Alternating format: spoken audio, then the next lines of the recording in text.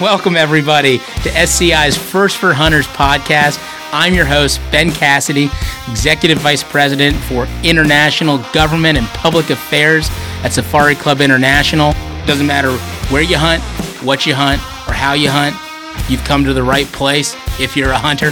This podcast will give you the latest breaking news on what's happening and what you can do about it to protect your freedom to hunt. All right. Hey, everybody. Welcome back to the First for Hunters podcast. I'm your host, Ben Cassidy with Safari Club International. Back in the United States after our last shows were over in Europe.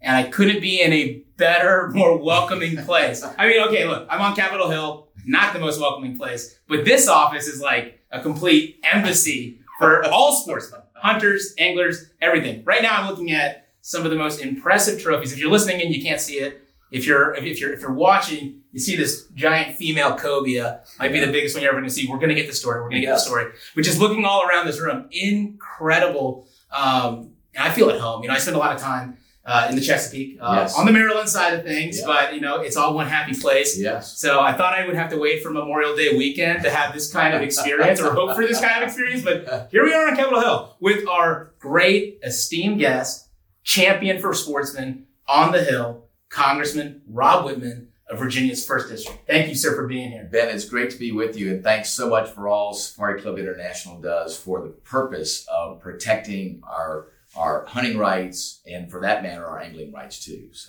it is our pleasure every day, and it's folks like you that make it easy for us to do because we have hope. Because you are our voice on the Hill and get the message across. Last or I guess it was a couple weeks ago now, we had our DC fly-in. Yes. And it's the first one that we've had in a couple of years. So it's incredible to have everybody back on the Hill, really just, shouting out, what sportsmen, are hoping for and fighting for.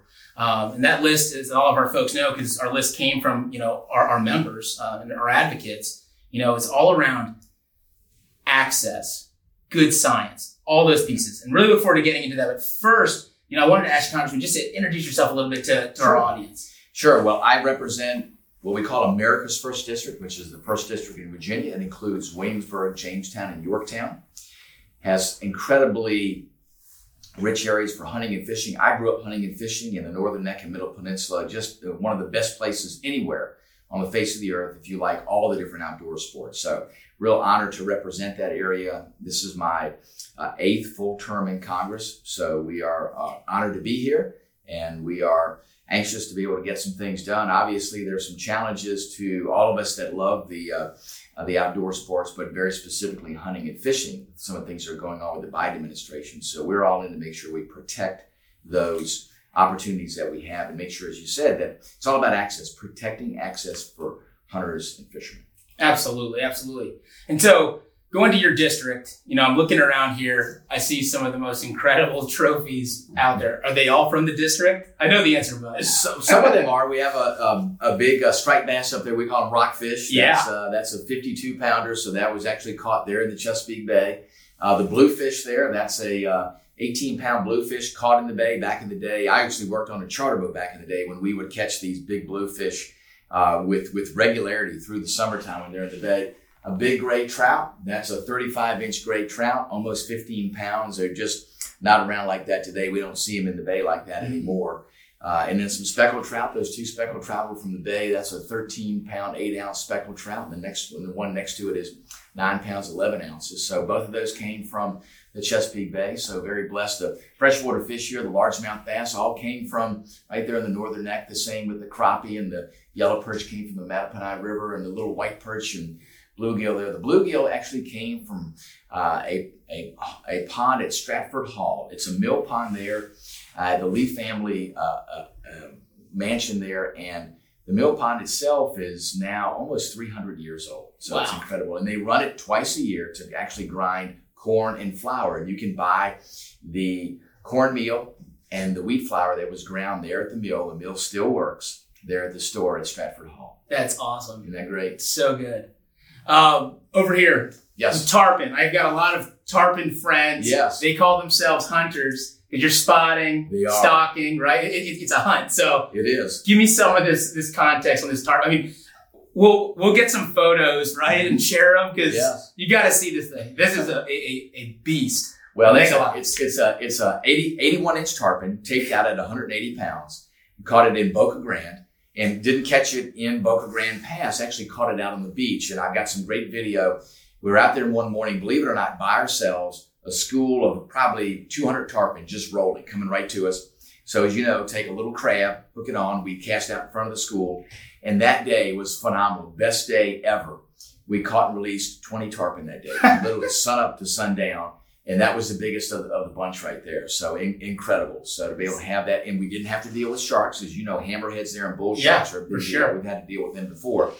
And didn't have to deal with a whole lot of anglers. This big school of tarpon came out of the inlet in the morning. We had it essentially by ourselves for about 2 hours, and then some other boats found it. The school started to split up, and we would just follow the smaller groups of fish, and they were in a really active feeding mode. You know, sometimes when they're rolling, they're just like, well, we don't want to eat. Yep. It was incredible, and we found them the entire day. We used every crab we had. We went out and used some sabiki rigs and caught some what we call hairbacks, with little greenback herring. We used them. It was just everything was working. Everything was working. It was one of those days that you just put in your memory banks, and luckily we caught some video. I had a GoPro. I put it on my hat and had a lot of GoPro footage. So that was great. Did they daisy chain? Did you see that? Well, actually, you know, we didn't have any daisy chaining them. Usually when they're daisy chaining, you know, they're in that kind of spawning mindset. They're a lot more difficult to catch. These fish were just rolling as a school together, sort of, not in a chain, but parallel to each other. And they were absolutely in the feeding mood. That's awesome. Yeah. What a day to remember. What a trophy to remember by. Yes. Let's talk a little bit about hunting. So some people say from the Northern Neck that it's the turkey capital of Virginia, of the world, most by acre. I don't know. It's an incredible place. I had a place across the street from me, that a farm that I used to own. A friend of mine now owns it, and go turkey hunting there all the time. Literally, when I get up in the morning to come into DC, you know, if I can get away, usually around 5:30 or so. When I wake up, I got woods right out the back door. Access. I hear the turkeys gobbling. We are blessed to have an incredible, rich turkey population there. So a lot of turkeys there, and we take advantage of that. That's wonderful. How did the season go for you? Did you have a chance to get out? Actually, for me, this was a crazy season. It was the first time in about 24 years that I did not get a chance to get out. The schedule up here and all the things that we were doing was just incredibly crazy. And the mornings that I did have a chance to get out, the conditions were not good. High winds and those sorts of things. And you know those mornings. Listen, you can kill a turkey under those conditions, but you know that you just got to go to places where you know the turkeys are. I didn't have enough time to really do a lot of scouting. So, and I was on a tight time frame, so I had to get back to the house by 8 o'clock. And if you're going to hunt on a windy morning, you really have to be willing to put the time in. So, absolutely. Yeah. I think you've got a week left in Maine, so if you just sort out this whole debt ceiling thing, that's right. Get up there, we could do that. Oh man! So I'm seeing over here too, though, all the waterfowl, all the ducks. So is that a big passion of yours as well? It is. I love waterfowl hunting. I'm a deer hunter too. You see some deer out there in the main foyer coming in. I love waterfowl hunting. I think it's about the experience. Obviously, there's camaraderie with folks that you're in the blind with.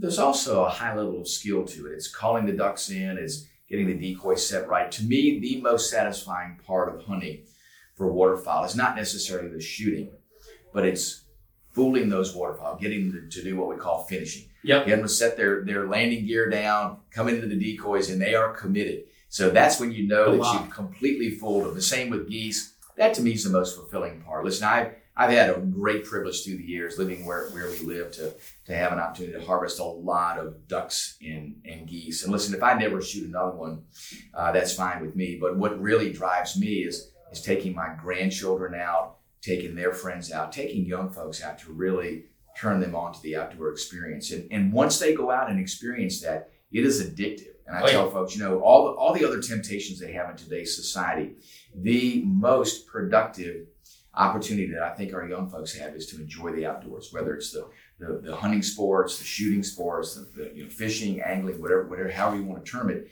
That's an incredible experience. And what I find is, in the vast majority of instances, when young people have that experience, they gravitate right back to it. Absolutely. And is it really like a certain age, that you need to get kids out by, for it to really hook in? I mean, some people start late, some people start young. Some people say, kids got to fish before they're 5. No, listen, I think here's the key. I think you want to get them out when they understand what the experience is about. So I think 5 or 6 is a good place to start. I think the key effort in taking a young person out hunting and fishing is to make sure that you don't force them to stay when things aren't going on and their attention goes elsewhere, because you want them to have a positive experience. Yep. So when their attention span is done, and that pretty quickly, it's like, okay, thanks, let's head on. So, action is good for them. Sometimes the fish aren't biting, sometimes the birds aren't flying, sometimes they just don't see things. You have to be very willing to end the trip. It can't be out there for yourself. You can't say, I'm going to stay here until we catch a fish. It has to be, if we're not catching them now, if we're not catching them in the first half an hour or so, 45 minutes or so, it's time to pack it up and leave and come back at another time. That, I think, is the biggest mistake that folks make is expecting a young person that hasn't had that experience to endure through what becomes for them a boring experience. And many times they're like, I'm not going fishing again or hunting again because it was boring the last time I went. No, that's great advice. I've got all my nieces and nephews coming in town for Memorial Day.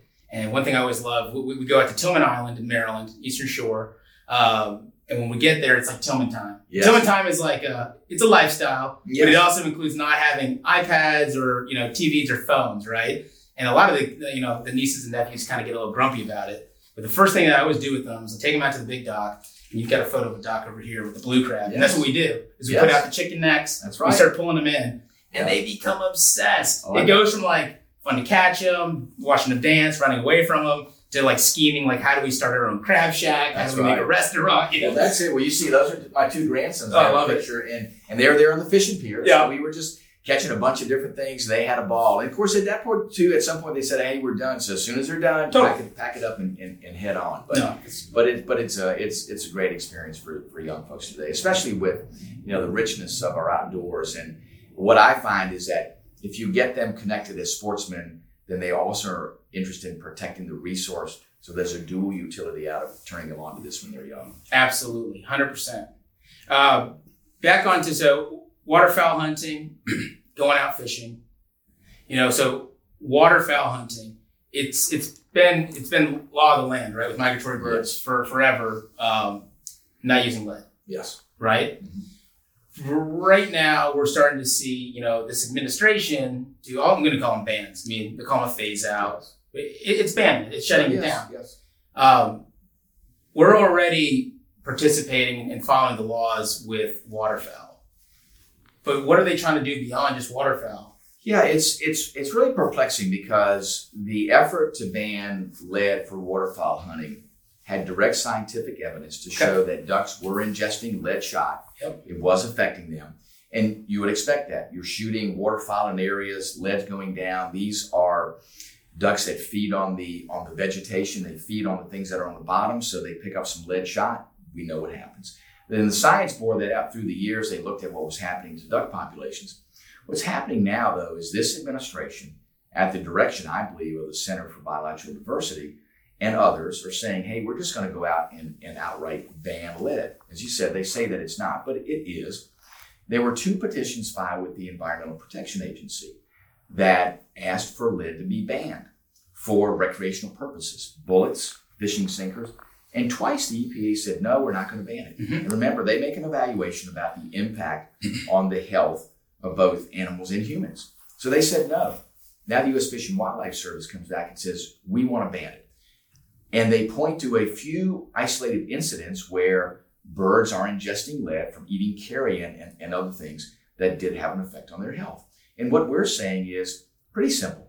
H.R. 615, the bill that I put in, which is protecting access for hunters and fishermen, says this: let's use science to make that decision. Let's not do an across-the-nation ban on lead. If there are issues where lead is making its way into a wildlife population and causing ill effects there, by all means, let's look at those areas in limiting or stopping the use of lead in certain instances. But what they want is a carte blanche banning. They also, too, have not taken into, I think, the proper context all the comments they got to say, hey, please don't do this. I don't have an issue if they say there's an effect here on this population of birds, or in this situation of saying the science says in this area we need to limit the use of lead ammunition or lead fishing sinkers. But carte blanche is going to have an impact on access for fishermen. When you're requiring somebody to go from lead, which has a specific role because of its weight and its utility, and say, no, you have to use some other metal or some other compound to take your bait to the bottom, to fire a bullet that has the same sort of effect. All of a sudden, you're talking about compounds like tungsten, which are prohibitively expensive. So all of a sudden, somebody says, well, hey, I'm not going hunting because I can't afford, a box of bullets that instead of now costing me $20, now cost me $120. Or going out and buying a handful of fishing sinkers that now cost me $1 a piece, now costing me $6 a piece. So it's those sorts of things that do have an impact on access. So what we're saying is just base it on science. If you can show that there's an impact on wildlife populations, then use it in that area and listen to states and listen to folks that are most affected by this. And I asked the agency to say, give me an example where you actually made a change to a regulation based on feedback from a state. And one of the examples they gave was West Virginia that said, by the way, your ban here on bullets is going to have an impact, and they backed away from their ban in West Virginia. So why wouldn't you do the same on doing this nationwide? So they've already set the precedent. Just follow the science. Yeah, 100%. I think you did a tremendous job too during the hearing. What was it, a couple of weeks back? Outlining all of this. I like that you pointed out with sinkers. Condors don't dive. That's right. Yeah, they're not going to go 100 feet down to just nibble on that. Mm-hmm. And also just, on the critical mineral side of things, right? Your tungstens and all that. It's like great for fighter jets. Maybe not for not for fishing sinkers. No. Yeah. Give me a break. What did I have on my mind? I was going to point out, on the science side of things, mm-hmm. we saw the last hunt fish rule come out last year with the phase outs. I think, during that hearing too, one of the witnesses, he did a really great job of pointing out some of the missing science in these decisions being made. And I was thinking through that Pawtucket River, right, in Indiana. And the environmental assessment, I just want to read some of it. Sure, the environmental assessment, that's conducted by the Fish and Wildlife Service mm-hmm. when they're saying why they're proposing these new rules, these new regs. They're pointing out in this that they use the phrase best available science. Right. But then when you look at the actual environmental assessment, which we have, they have all of this info that just undermines best available science. It's not the best available science, because the science that they have is saying things like no documented wildlife or aquatic species deaths have been associated with lead poisoning on the refuge over the last 20 years. Yes. Goes on to say there have been no reports of wildlife that have been impacted by lead poisoning on the refuge for at least the last 20 years or longer, based on staff experience and records.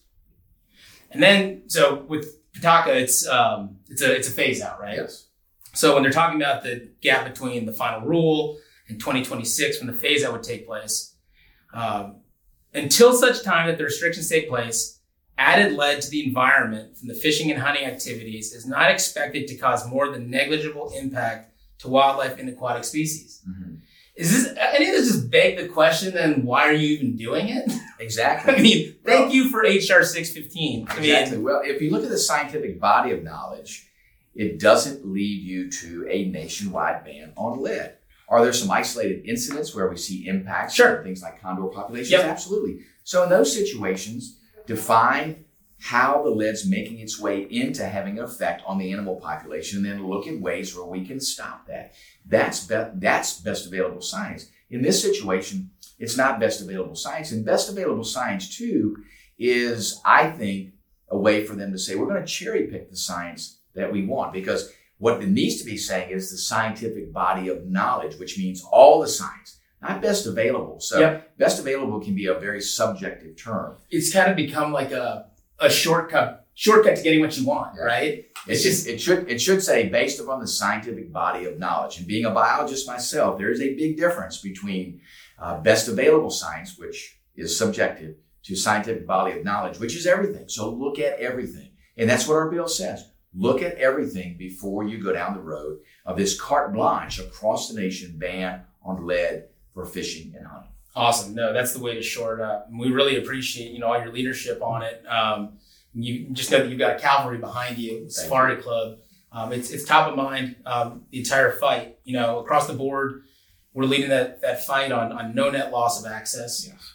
We always point out, our members are all well aware, there's physical access, can I actually go there? There's economic access, it comes in many different forms. And this has just been a huge threat. I know we'll be seeing another hunt fish rule here pretty soon. Yes. Normally we see it like in June, and anticipate we're going to probably see, they like what they're doing here, probably see a little bit more of it. Yes. Hopefully it's not in any of our backyards, but just know we're going to be fighting it. And I would ask you, any advice, from hunters. We all care. We want to be involved. We want to protect this for the next generation. Any advice for what we can be doing to be engaged? Absolutely. I would encourage anybody that is even tangentially interested in hunting and fishing to become involved. Because here's what happens. The folks that want to put these prohibitions on things that are important to enjoy the sports, the ones that want to put those prohibitions in, are very focused, and they are relentless. And they take for granted that the folks that enjoy this access are not going to stand up and be counted. So they look at it and go, hey, if we just get our foot in the door, if we just start these bans, then it'll keep rolling. Yep. And then before you know it, it's death by 1,000 cuts. Somebody's going to wake up one morning and go, gosh, I enjoyed doing these things. And now it's prohibitive for me to do that from a cost standpoint or from access standpoint. We have to, in every situation, speak out against this. And the most effective way to do that is not to just say, hey, I don't like this, and talk to your friends that are hunters and fishermen, but talk to your elected officials and talk to them at every level, because we see these things not only going on at the federal level, we see some of them going on at the state level, and for that matter, even at the local level. You have to speak out, and you have to find friends and others that are willing to go with you. So whether it's a post on a Facebook page, whether it's attending a public hearing, whether it's putting a comment in when they advertise these regulations and say, hey, public comment, make sure that you comment, and don't just comment on what you don't like about it, but make sure in your comment you put in there what you expect the outcome of this rulemaking process to be. Don't just say, well, I don't like this. Say, we believe that this regulation should not be adopted, or that you need to make this change to the regulation. So be very specific as to your ask, and make sure too you get friends and others to say those things. When you do that, that assures that they get a large number of not just comments. Remember, under the law, they're required to respond back to the comments. And it's easy to just say, well, thank you for that comment. We've taken that under consideration. It's more difficult for them when you say, don't go forward with the regulation, or make this change to the regulation in order to make sure that it's fair, because then their level of having to respond is a much different level. And then you can point to it. If they don't respond to that under the law, they're supposed to. If they don't, then at least it gives all of us, legislators and the public, a place to point to and say, well, you never addressed what the alternative is to your rule, or suggesting not to adopt the rule, or suggesting that you make a change to that. So make sure there's a specific ask to what you do in addition to saying what you don't like. That's how you can be most effective. That's great advice. Thank you for that, especially ahead of what we'll see as another proposed rule coming out. Yes. So I know, looking forward to reviewing it, and I know our members are too, and giving our opinions on it. I do want to just say thanks again, for taking the time today. Sure. To meet with us. It's always great to visit. Before we do part ways, though, I have to ask. I always ask everyone that comes on what you want your hunting legacy to be. I mean, you've lived it and you loved it your whole life, the outdoor lifestyle. You've got the voice, you've got the drive. What do you want the legacy to be? Listen, I want my legacy to be this. I want my legacy to be my son telling the stories of how both he and I went hunting and fishing. And I want that legacy to be his sons telling the story about they went fishing and hunting with their father, my son, and their grandfather. That's what I want my legacy to be. That is all you got to say. I love it. Awesome. Well, thank you, Congressman. Really appreciate it. Thank you. Keep up the good fight. Know that we've got your back. Fantastic. Thank you, sir. Thanks so much. Thank you. Absolutely.